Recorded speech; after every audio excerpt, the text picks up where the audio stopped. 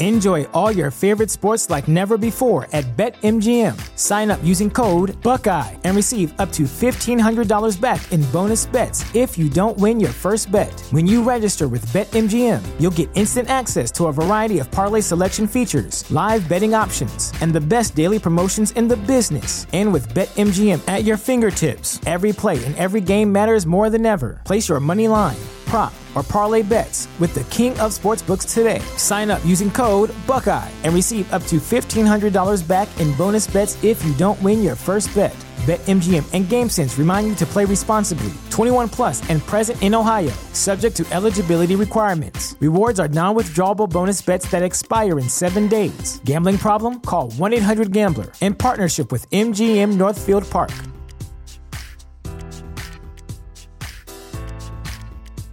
At Parker, our purpose is simple.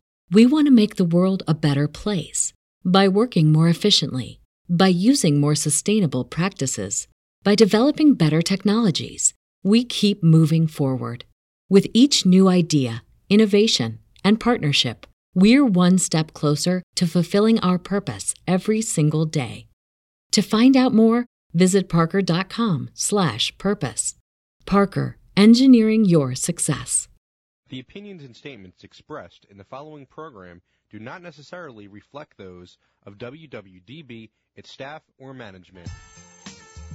Inspirational women are increasingly popular in the news and media, but many go unheard and their stories are never told.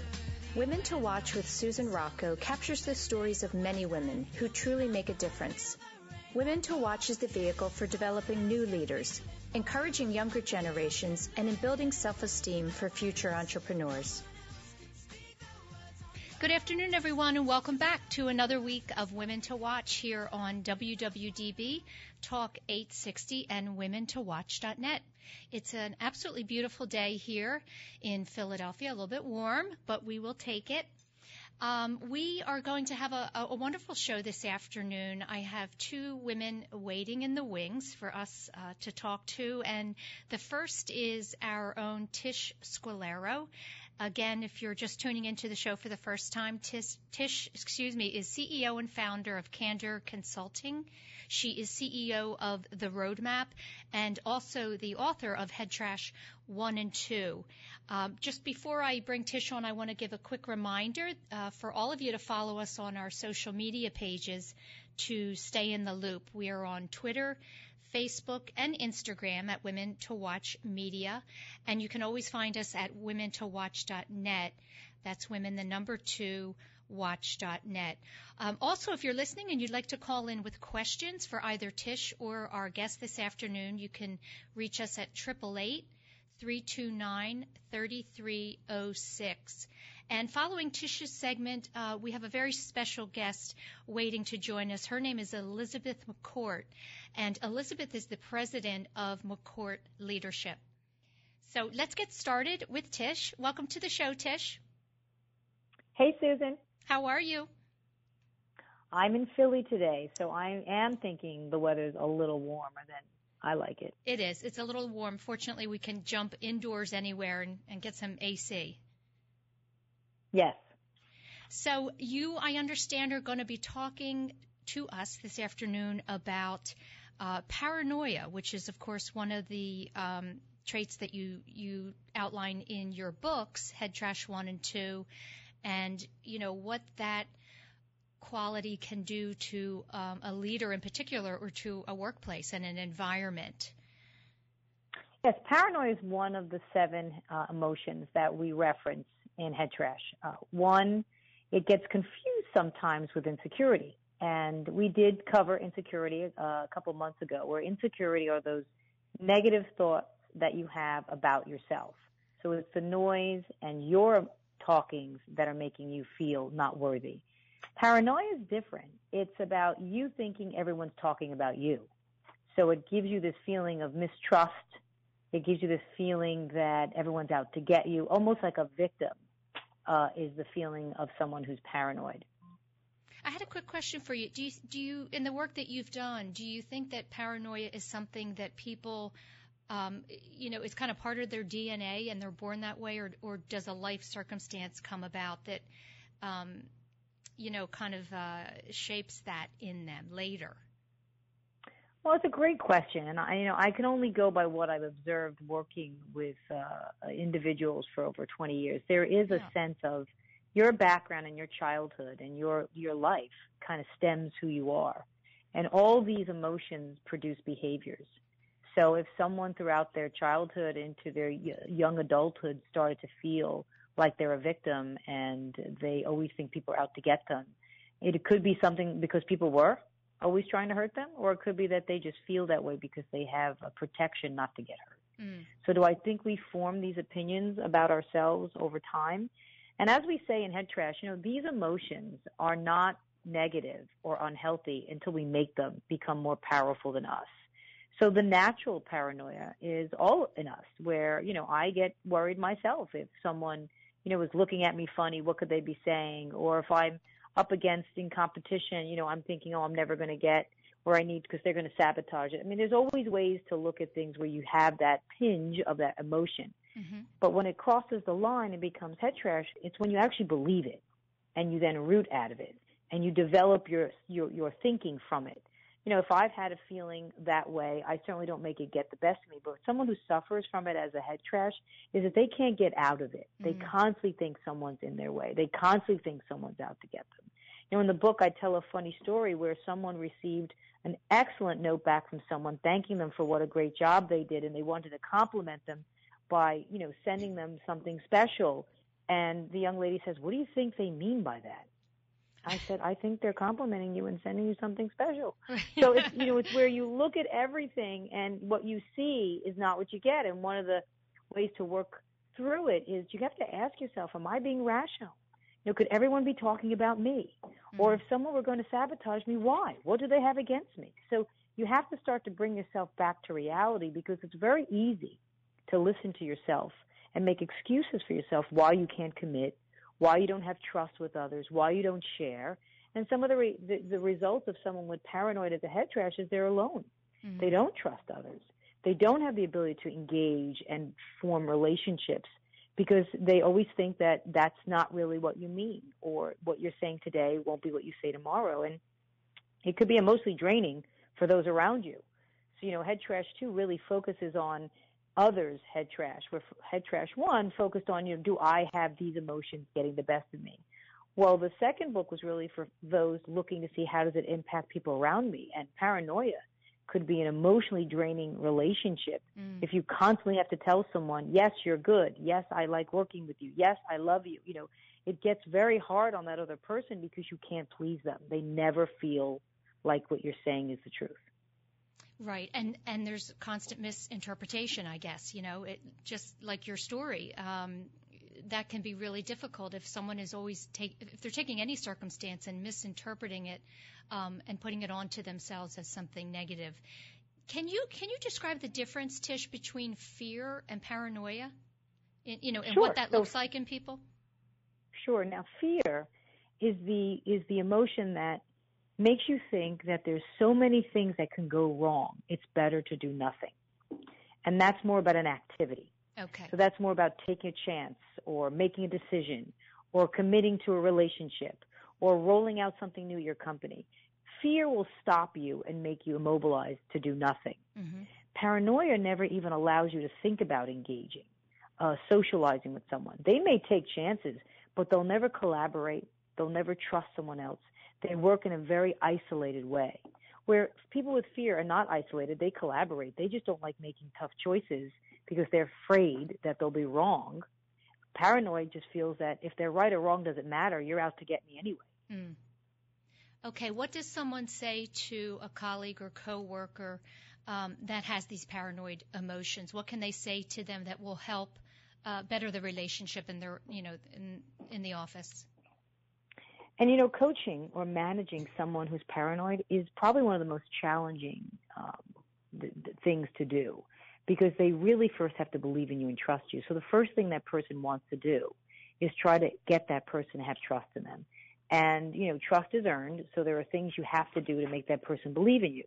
Some of it is just asking straightforward questions like, why do you think someone would do that to you? Why do you think my feedback isn't positive?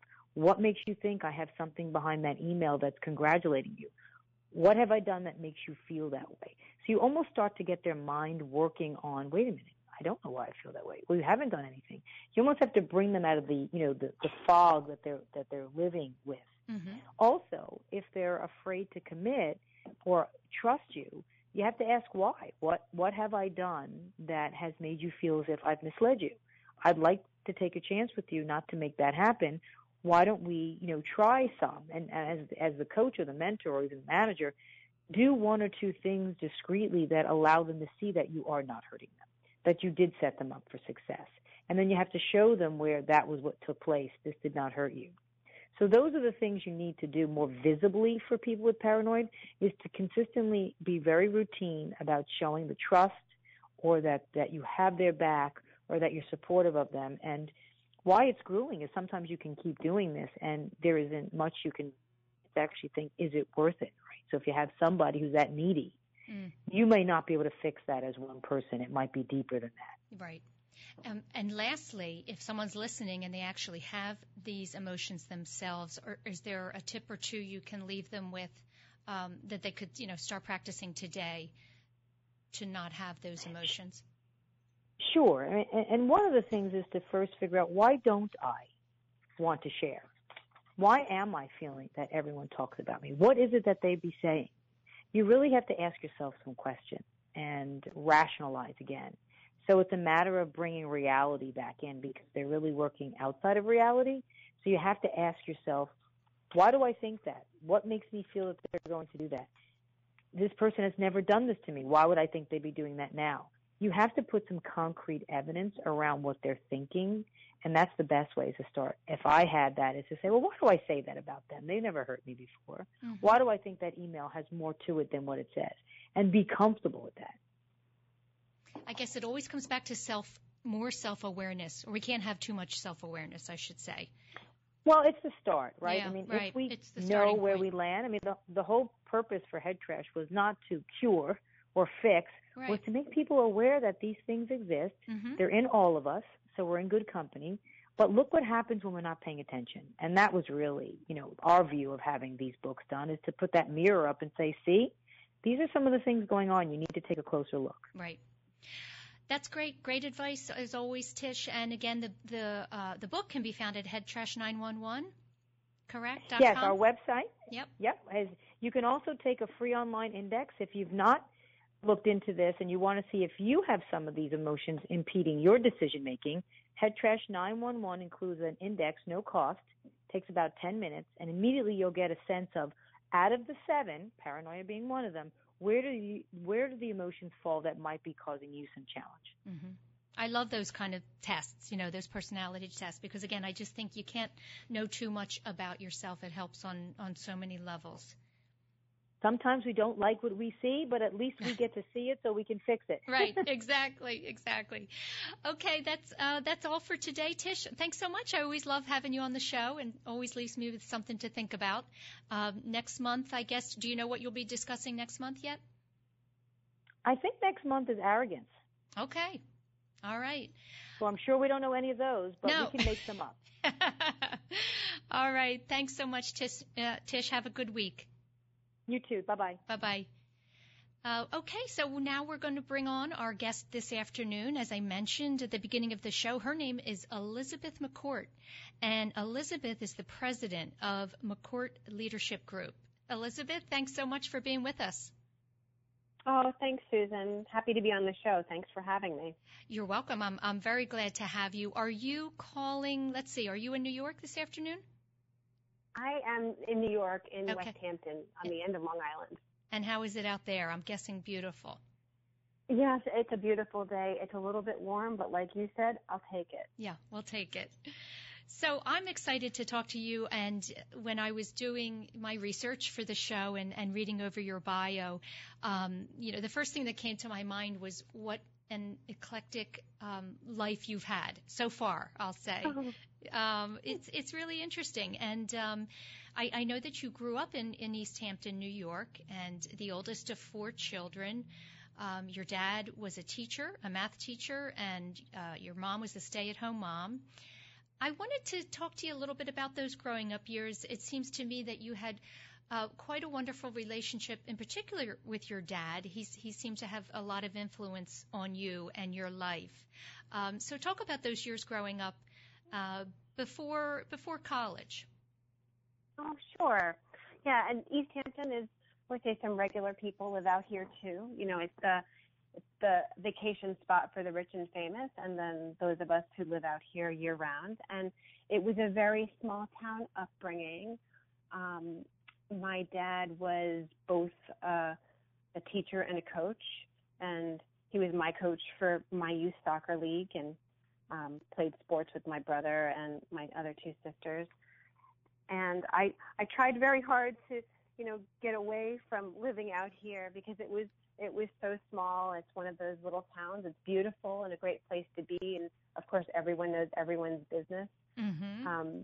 So I tried very hard when I was choosing college and other things to get away. And wouldn't you know, I landed right back where I started, just about 30 minutes away. Well, it's always interesting. You know, the grass is always greener, they say, right? And I know people who are not from that area would imagine it's the most wonderful place to live and grow up, and people probably move there for that very reason.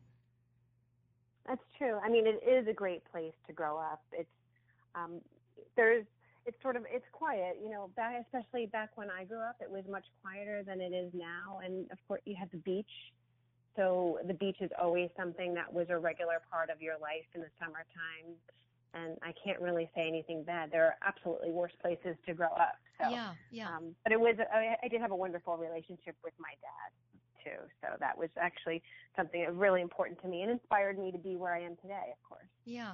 Well, I know you quite well-rounded. You mentioned sports or coaching, I should say, but you were involved in sports and theater and student government.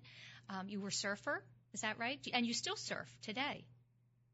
I do. It's funny. I was a surf watcher growing up, and I learned how to surf about 5 or 6 years ago, and it actually makes you feel like a kid again. So I love it. I don't know why I didn't do it when I was a kid. Well, I have such respect for you for doing that later in life. To me, it would be one of the scariest things to learn as an adult. How to surf. Tell me about your years in high school, and just to give the listeners a little bit of background. Again, you are the president of your own leadership company today, but you studied finance in school. You went on to become an attorney. You've done a lot of writing, and of course, something that we'll talk about later in the show is a TED Talk that you gave that is really personal and a piece of your story that I think is something that probably shapes a lot of what you do today. When you were in high school, tell me what your aspirations were then, and what some of the personal struggles you were having at that time. Well, it's interesting because when I started high school, I was very, very, very shy, and my uncle invited an exchange student to live with us from the Dominican Republic, and he said, she's going to live with us for a year. And they said, okay, Elizabeth, now she's going to live in your room and, you know, introduce her to everyone and make friends. And I thought, oh, my God, I am so shy. It's hard enough for me to do it by myself. How am I going to do it for somebody else? So I actually taught myself I pretended not to be so shy.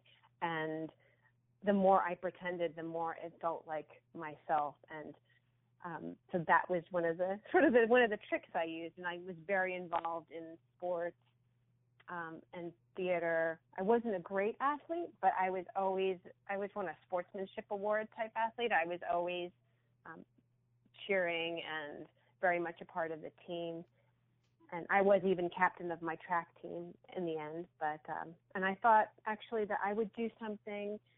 I think when I was in high school, I thought theater was my passion and my dream, but I'm also very practical, and my parents encouraged me, you know, maybe try some student government, or you're really good at math, so go that track. And I listened. And as happens when you're 16 years old, right? That's the track you do. Yes, everyone else has the answers except for you, is what we think. True. Yeah. You know, what's interesting to me, it's when you talked about it sounds like you really challenged yourself to do the things that you were afraid to do. And I love when you said, you pretended, because that was what I'll say is pulling an Amy Cuddy, faking it until you make it. Oh, yes. Right? That's true. I do. I love Amy Cuddy, and you're absolutely right. What she says resonates. It's true. You have to just give it a try. Right. Well, it takes, that's that, when you dig deep and you get the courage to do that. It's easy to sit back and say, I don't have the ability, but to do that, being comfortable with uncomfortable, I guess. Something a guest of mine said last week. Yeah.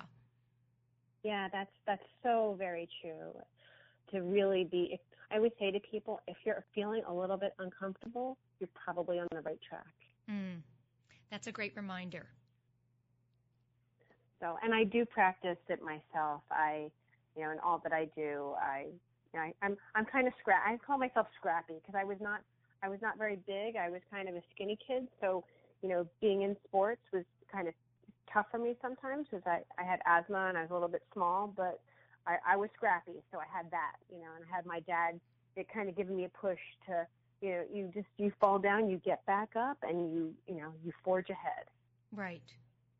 Now, you went on to University of Maryland and received your finance degree. And I'm guessing, upon graduation, your first job out was as assistant analyst with Morgan Stanley. When you took that job and you were pursuing that, were you still in that mindset of this is what I should be doing, what I'm supposed to be doing, or were you kind of, actually excited about it and thinking this was going to be your path? It's funny because during the time that I graduated from college, a lot of people weren't getting jobs. So I was thrilled that I managed to score that job at Morgan Stanley. I thought it was just such an impressive name and firm, and I just thought that it was going to catapult me to where I wanted to go. Where that was, I didn't know, but I thought it was a great stepping stone for me, and that's what probably was the most exciting thing about the job. And I understand, at some point you realized it wasn't resonating with you, or it wasn't a good fit, as you said. What was it about the job that was not a good fit for you?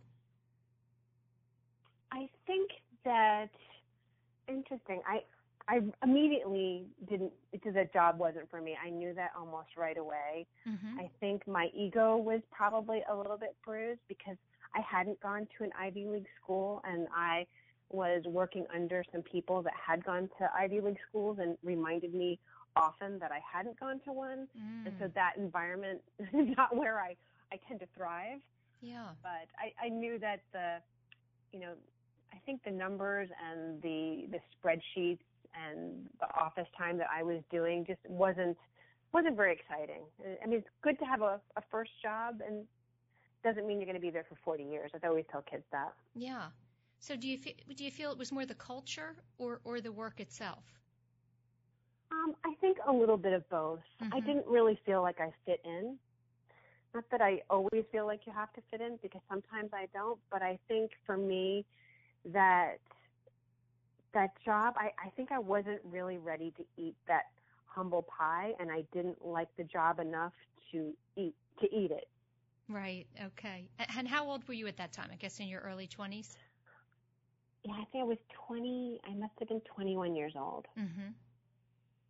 So young. It's funny. When we're 21, we think we're grown up and adult, but we're still very young at that age. True. Tell me what precipitated your decision to then go to law school. Was there an experience where, or something that happened that brought that about, or was it something you had thought about for a while? I had a teacher when I was getting my business degree in undergrad, and I just thought he was fantastic. It was a business law class that I was required to take, but he completely inspired me. I loved the material. I loved learning about the cases, and I also thought that being a professor might be something I'd want to do, or a trial lawyer, because then in a way I get to use my theater experience, but in the courtroom. So I thought it might be a perfect match for both my academic mind and my creative personality. So that really did inspire it. And I also knew I probably needed more education if I wanted to get more of a leg up. I needed more than my undergraduate degree. So I read a story that I just loved, and I think it speaks a lot about you and also your ability to challenge yourself. You were when you decided to go to Loyola, you called a woman. Her name was Ruth Musgrave from the Center for Wildlife Law in New Mexico. And something piqued your interest about that center, and it led to your studying environmental law. The fact that you picked up the phone and spoke to her, you learned about her, and tell me what led to that? What led to that phone call? I actually read an article in a magazine after my first year of law school, or during but after my first year, I think I read an article in a magazine about her, and I just thought what she was doing was incredibly exciting, that she could take the legal work and help animals. It was the Center for Wildlife Law, and they were doing some very progressive work in the wildlife law field, and they're one of two, maybe there's more now, but at the time there weren't very many organizations that were focused on wildlife law. And I said, I'll volunteer for my Christmas holiday and work for free. And she said yes. And then I ended up loving it. And she was just a tremendous mentor and helped me out while I was there and helped me get in to do my final year of law school out at New Mexico. And what would you say was the greatest lesson you learned from that experience? The greatest lesson is just take a chance. I read an article about her, and I sent her a note and called her up, and what was the worst thing that could have happened?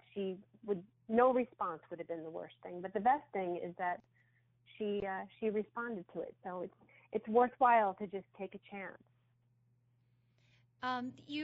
One of the things that, we'll be talking about throughout the show, and it really stems from your TED Talk, or a part of it, I should say, was this kind of searching for, we use the phrase a lot, people are searching for themselves, kind of seeking where they're supposed to be and what they're supposed to be doing. All along this time, Elizabeth, I'm wondering if you were feeling this sense of I'm searching. I'm still searching for where I belong, where my gifts would best be suited. Were you feeling that at while you were going through University of Maryland and then through law school and then taking a chance at this Center for Wildlife? Was this a time of your searching, I'll say? Oh, I think absolutely. I think a part of it was really, when you're young, you're really trying to find out where your place is, what you're really good at, where you can certainly make a living and make an impact in the world. And so that certainly was very much a part of my process when I was doing this investigation and I was making these choices. Because both personally and professionally. Right. And I would say, and tell me if you agree with this, that that seeking, being a seeker, sometimes it starts at a very, very young age, and sometimes often it comes later in life. As we get older and we mature, we're really searching for more meaningful experiences. What was the case for you? For me, I think I was always a seeker and always interested in new experiences and new people and being uncomfortable and trying new things. So for me, it's been a part of my DNA. But I agree with you. For others, I see other people that I coach that have just come to this realization at a later point in life, which is a thrill to watch someone do that too. Right, and I think as we age and mature, we see, or we're yearning more for we see the importance of that, having more of a meaningful life rather than just the day-to-day, earning a paycheck and getting by. But either way, if you come to it, I would say, in your lifetime, it's a good thing. Absolutely. Yeah. I think so. I mean, I say to my clients and myself, there's the practical stuff. You have to pay your bills, but then That's of course right. there's the dream and the vision of what you want to do, and can you merge them or do one, do it part-time, whatever it is for you. Right, right. Listen, we're going to take a quick break, and when we come back, I want to talk about your TED Talk. We'll be right back. Susan.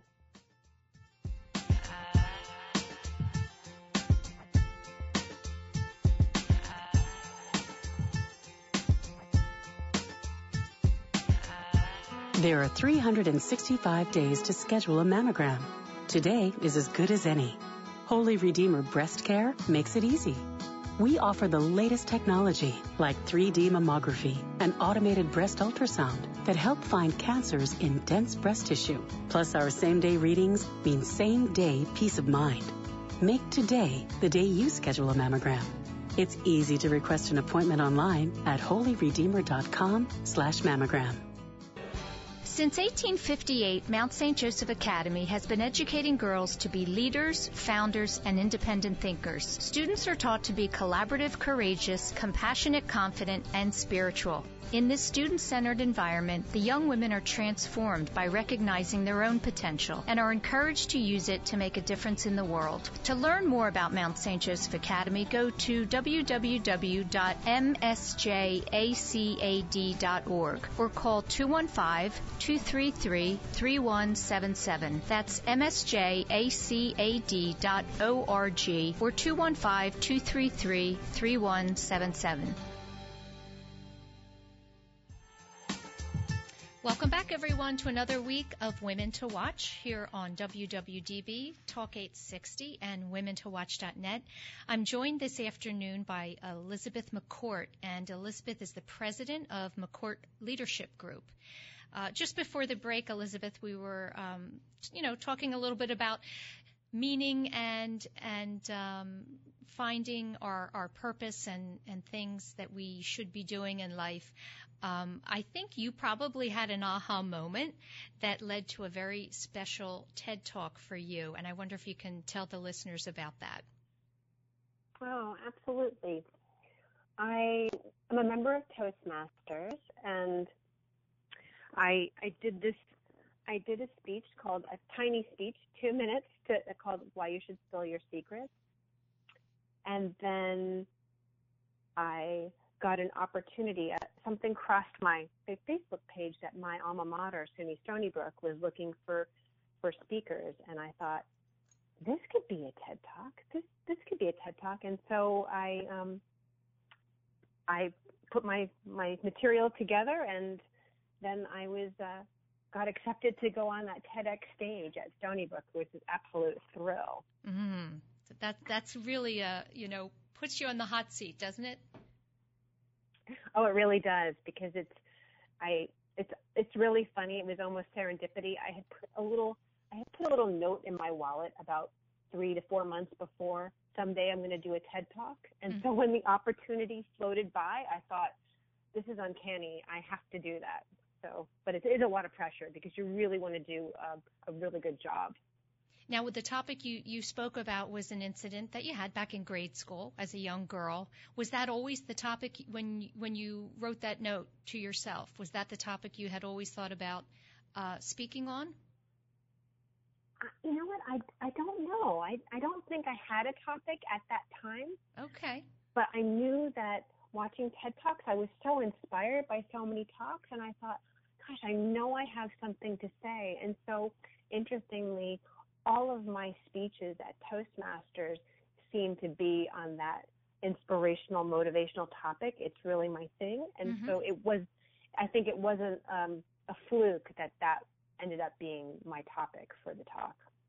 Well, I think it speaks to how strongly, or how powerful, I should say, a moment in the life of a young person can have a strong effect and really stay with you. Why don't you tell the listeners what happened in that classroom that day? Sure. As part of my TED Talk, it's funny because when you were talking before, it's interesting how you can feel self-conscious about something and have your your headspace be junked up with something. And mine was, I had a health teacher in a room full of 7th graders tell everyone that they were attractive except for me. Yeah. And it really knocked me off my game. My confidence really took a blow. Mm-hmm. And being very, very shy, that really wasn't what I needed. It made me even shyer and more uncomfortable. And the fact that I had been bullied as well, it made it, I guess it wasn't my favorite year. Let's put it that way. It was a very uncomfortable year. Well, and my gosh, 7th grade, I think any girl can think back to 7th grade. That is it's a tough time on many levels, certainly emotionally, right? It is. It's so tough. And I thought, when I was preparing for this talk and, I was nervous, I thought, if I can impact one young gal and make her feel like she's not alone, then I've done my job. Then the talk is a success. And I really focused on that in my preparation. You know what I find ironic? Today we try very hard to give the messaging to young women that it's really more important what they do and what they accomplish and how they help others than it is their appearance. And yet in that moment for you, and I if I remember correctly, the teacher talked about you being smart, didn't he? Yeah. So I was smart and nice, and you were smart and nice. Gosh, that really that really stinks. That really stinks. I don't want to be smart and nice. Right. I think there's irony in that because we just it really should be the most important thing, but the truth is we live in a visual world, and so appearance is with us all day long, every day. It's true. And let's face it, 7th graders can be very mean. Right. They can. Kids can be very, very mean. So obviously let me ask you this. It had an effect on you. Does it still? Or have you fully embraced it and no longer let it dictate, your choices and some of the things you do in life? Well, I think when I first wrote it in an essay in 2006, so I've been processing it a long time. And I will say that I don't feel like I did. No one actually believes me when I tell them I used to be shy. They laugh at me because I'm not a very shy person. I'm very outgoing and seemingly fearless. But I do have a little Achilles heel, like many do, I think, that sometimes my confidence isn't what it should be, and so I need to always force myself to be a little uncomfortable. So it's not a bad Achilles heel that's preventing me from doing things, but I'm very aware that can hold me back, and I try and work to overcome that. So, and that's a very human thing, right? I think we all, even leadership coaches like yourself, will have those moments. Tell me what you say to yourself in those moments. What's kind of your pep talk that helps you rise above? Let's see, my pep talk. I know it's not true. I feel like it's the head junk. It's that sabotaging voice in your head that tells you lies. Mm-hmm. And so it's really about, for myself or for my clients, it's recognizing that you've got that junk in your head and it's not true. And you are a good person and you are smart and what you have to say is worth it. So stop trying to figure out what everyone else is thinking and just feel good about what you're doing. So I think that's most of my mantra, is to really be myself and feel good about what I'm doing and not worry about other people. And I guess even if you're not feeling confident in the moment, do it anyway, right? Pretend you are. That's right. Yeah. That's right. Fake it till you make it. That's right. I think you make it again. Yeah, I love that because only you in your head know you're faking it. Everyone else thinks you're really pulling it off. That's exactly right. Yeah. I mean, you think I wasn't nervous giving the TED Talk? I was, but when I stepped on that stage, I wasn't. Yeah. Yeah, I really do. I think it's kind of simple. It's a simple phrase, but I think it's really good advice. And I think the more you do that, you're practicing it. Hopefully the confidence will build. That's right. I always say it's got to be, resilience is really one of the most important things that you can build for yourself. It is. Another experience you had in your lifetime that I was very fascinated with was your decision to just kind of pick up and go and travel to, as you said, find yourself again. And I guess a few days after your 30th birthday, or was it on your 30th birthday, you decided to take a trip? I did. It was midnight of my 30th birthday. Okay. You went. Yeah, my father had. Go ahead. Oh, sorry. And my father had passed away. Yes. And I had been a trial lawyer in New Mexico and had moved home for the year to be with him before he died. And it was kind of an excruciating long death with cancer.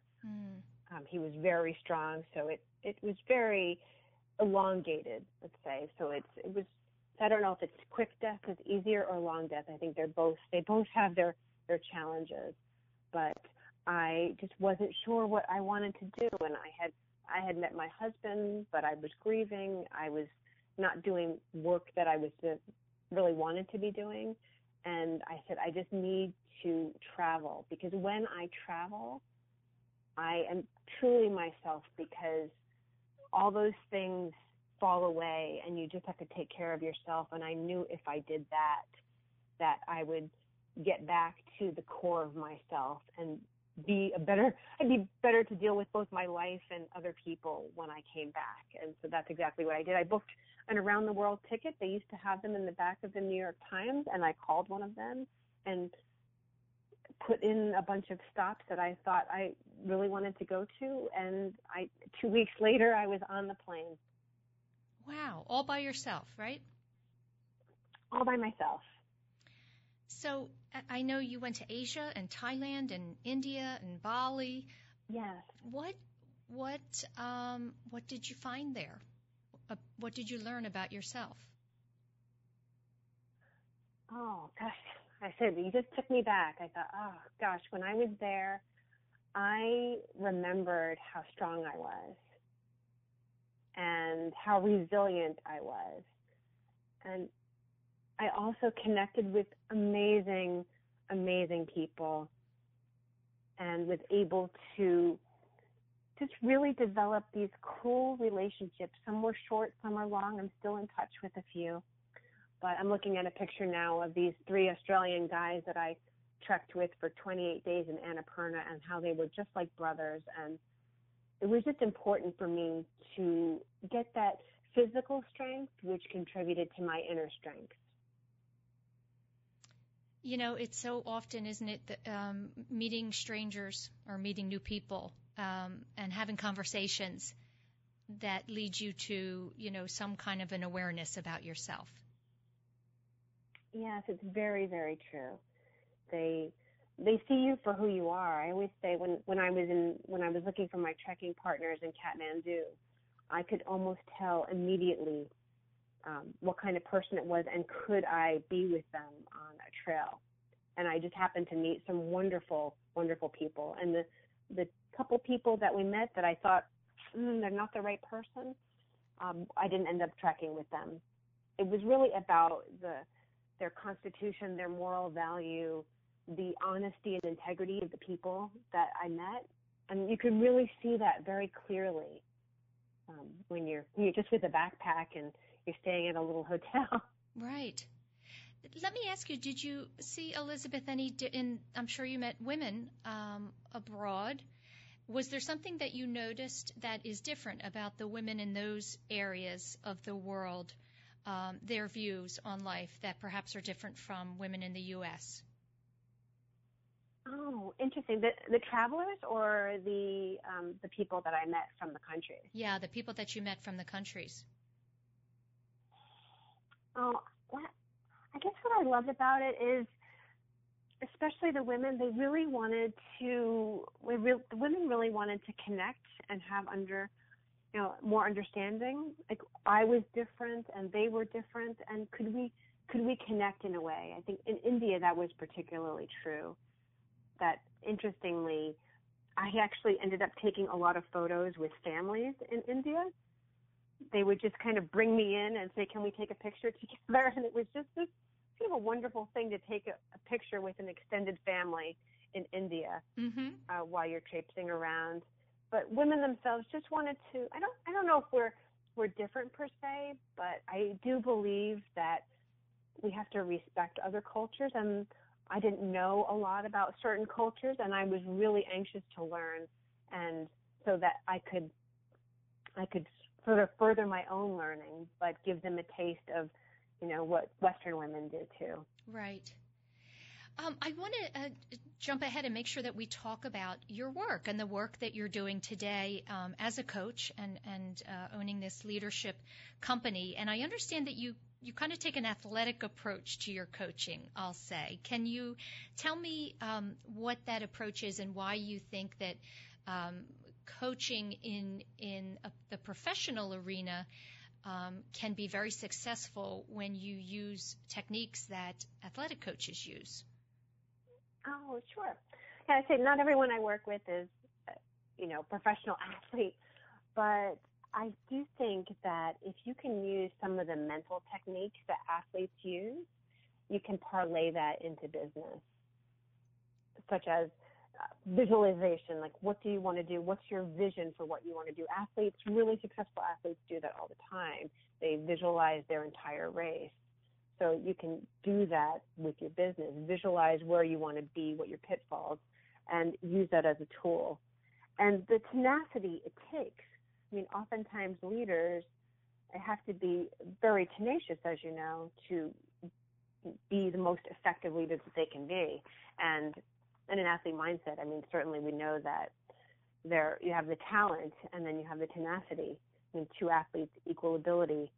Who will win? It's the one with the stronger mind that's going to win the race and the most tenacity, I think. Mm-hmm. So it's very easy. I say easy, but it's something fun to work with. And coaching.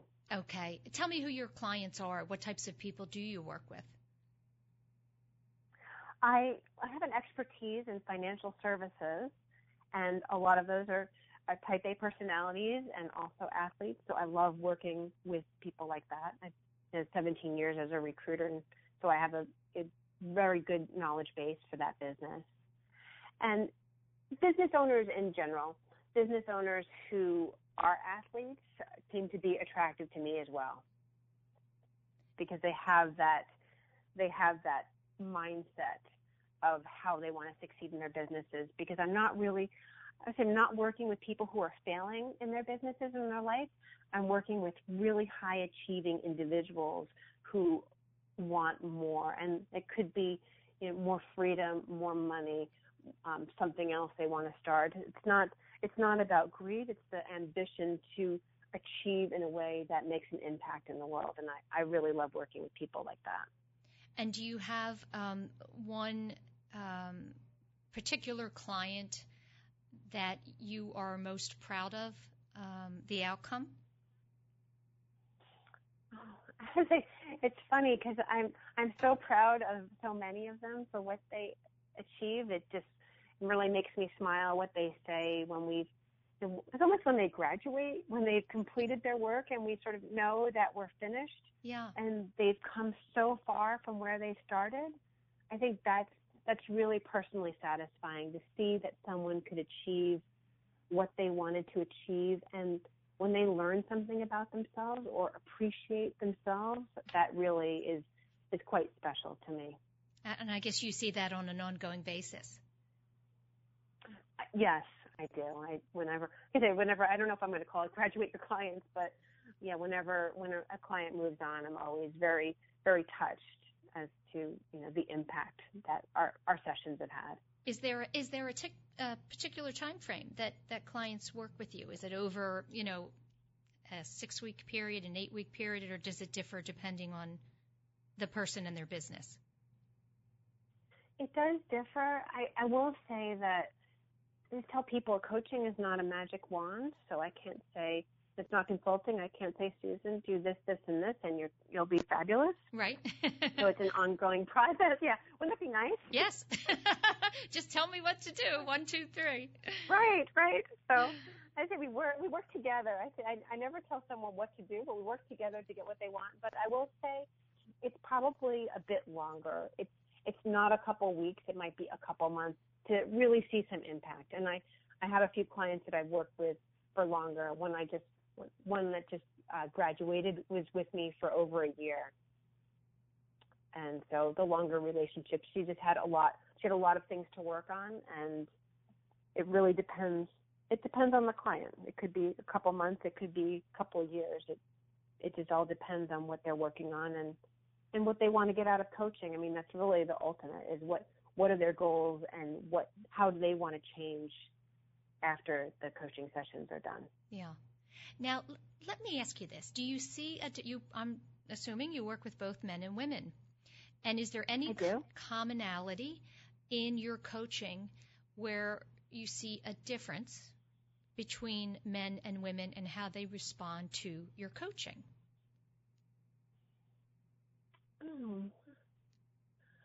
I mean, they're similar and they're different, of course, but maybe the difference is that I think women tend to be more open more quickly. Mm-hmm. And men might tend to be a little more reserved until, I think you really have to dig in there. I mean, I do deal with high-achieving women, too, so it's not like I'm dealing with softies. Right. They're really, ambitious people, but it's just a matter of there's not that much of a difference, but I guess women are more likely to probably talk about their weaker points sooner than a guy. And I would assume that, very high-achieving, ambitious people sometimes have a tougher time admitting that there is a problem or, something that they need to work on. Is that the case? Well, yes and no, because if someone comes to coaching, a lot of the times there's two reasons. Certainly their company can be recommending coaching, and that's one story, or they've had a 360 assessment and they have recommended coaching after that. That's a very different story than when someone comes to you. If someone comes to me, they're already recognizing that they have weaker points and they want to work on them. Right. So it depends on the avenue of how they arrive. Now, when someone comes to me, they need me. Yeah, right. So you're right. They've already admitted it. I'm here because I need some help with something. Exactly. Yeah. Now, you do coaching, but you also you're an author and you do a lot of writing. Are they equally fulfilling for you, both the coaching and the writing, or do you kind of prefer one over the other? I think they're different. I love them both. The writing is always much harder, I think. But the coaching they feed each other in a way, because I do write for on Wall Street Magazine, and I often write about things that are related to coaching but not coaching, because it's a magazine for advisors, the population that I work with. And then my writing, I finished a novel that's being edited, so fingers crossed. I'll let you know when it's out and about. And I was just going to ask about that. I thought, can I ask her about the book in development? Of course. Yeah, so you do. It's a nonfiction book? Actually, the one that's in the one that's in development is a nonfiction book, yes. Okay. And it's about leadership and failure. Okay. And how even the smallest things we do for resiliency matter. We always think about these big things you need to do to be resilient, but we can really be resilient in our lives every day, and it's really about focusing on those moments and how they're important. Tell me what you think resiliency is. We talk a lot about resiliency on the show because I think, it's so, it's something every single human being can really benefit from having, because we're all going to face something difficult. We're all going to have an adversity, and it really is, the difference between, I think, success and failure is your ability to work through it, not let it keep you down and hold you back. That's exactly right. Yeah. When you talk about what do you think resiliency is?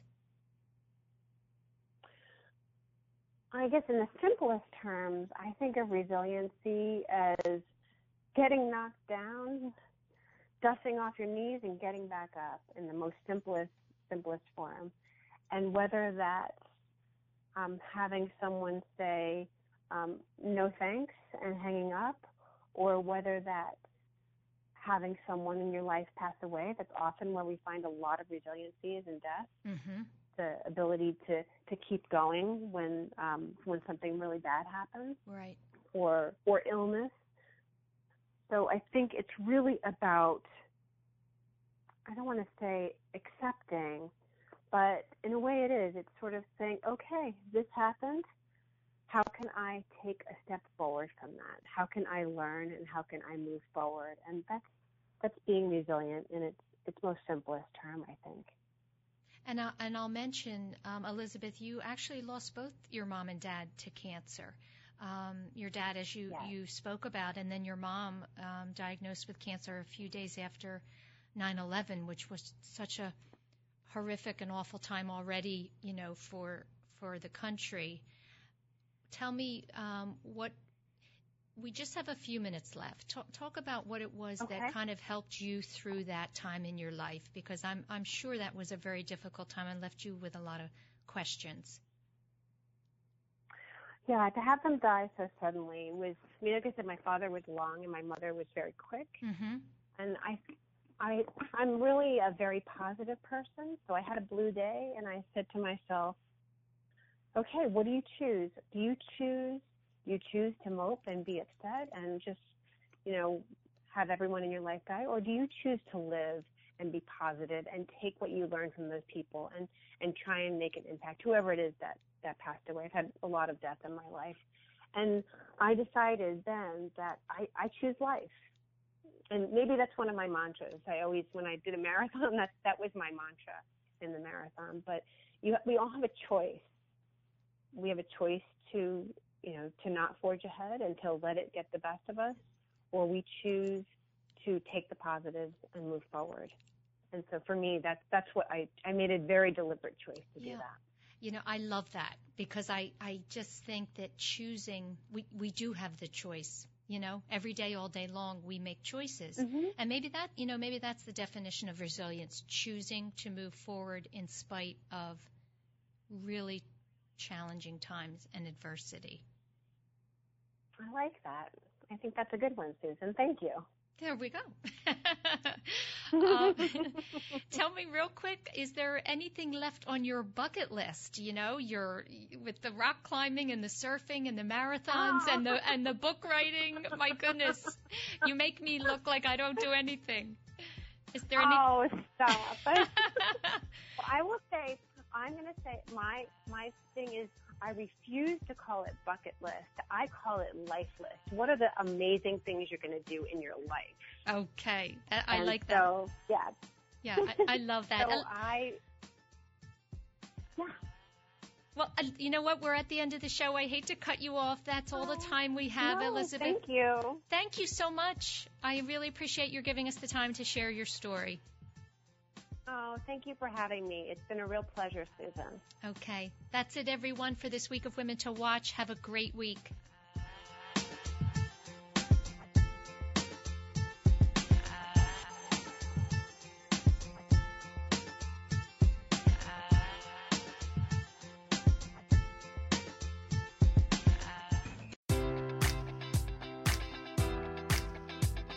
Enjoy all your favorite sports like never before at BetMGM. Sign up using code Buckeye and receive up to $1,500 back in bonus bets if you don't win your first bet. When you register with BetMGM, you'll get instant access to a variety of parlay selection features, live betting options, and the best daily promotions in the business. And with BetMGM at your fingertips, every play and every game matters more than ever. Place your money line, prop, or parlay bets with the king of sportsbooks today. Sign up using code Buckeye and receive up to $1,500 back in bonus bets if you don't win your first bet. BetMGM and GameSense remind you to play responsibly. 21 plus and present in Ohio, subject to eligibility requirements. Rewards are non-withdrawable bonus bets that expire in 7 days. Gambling problem? Call 1-800-GAMBLER in partnership with MGM Northfield Park.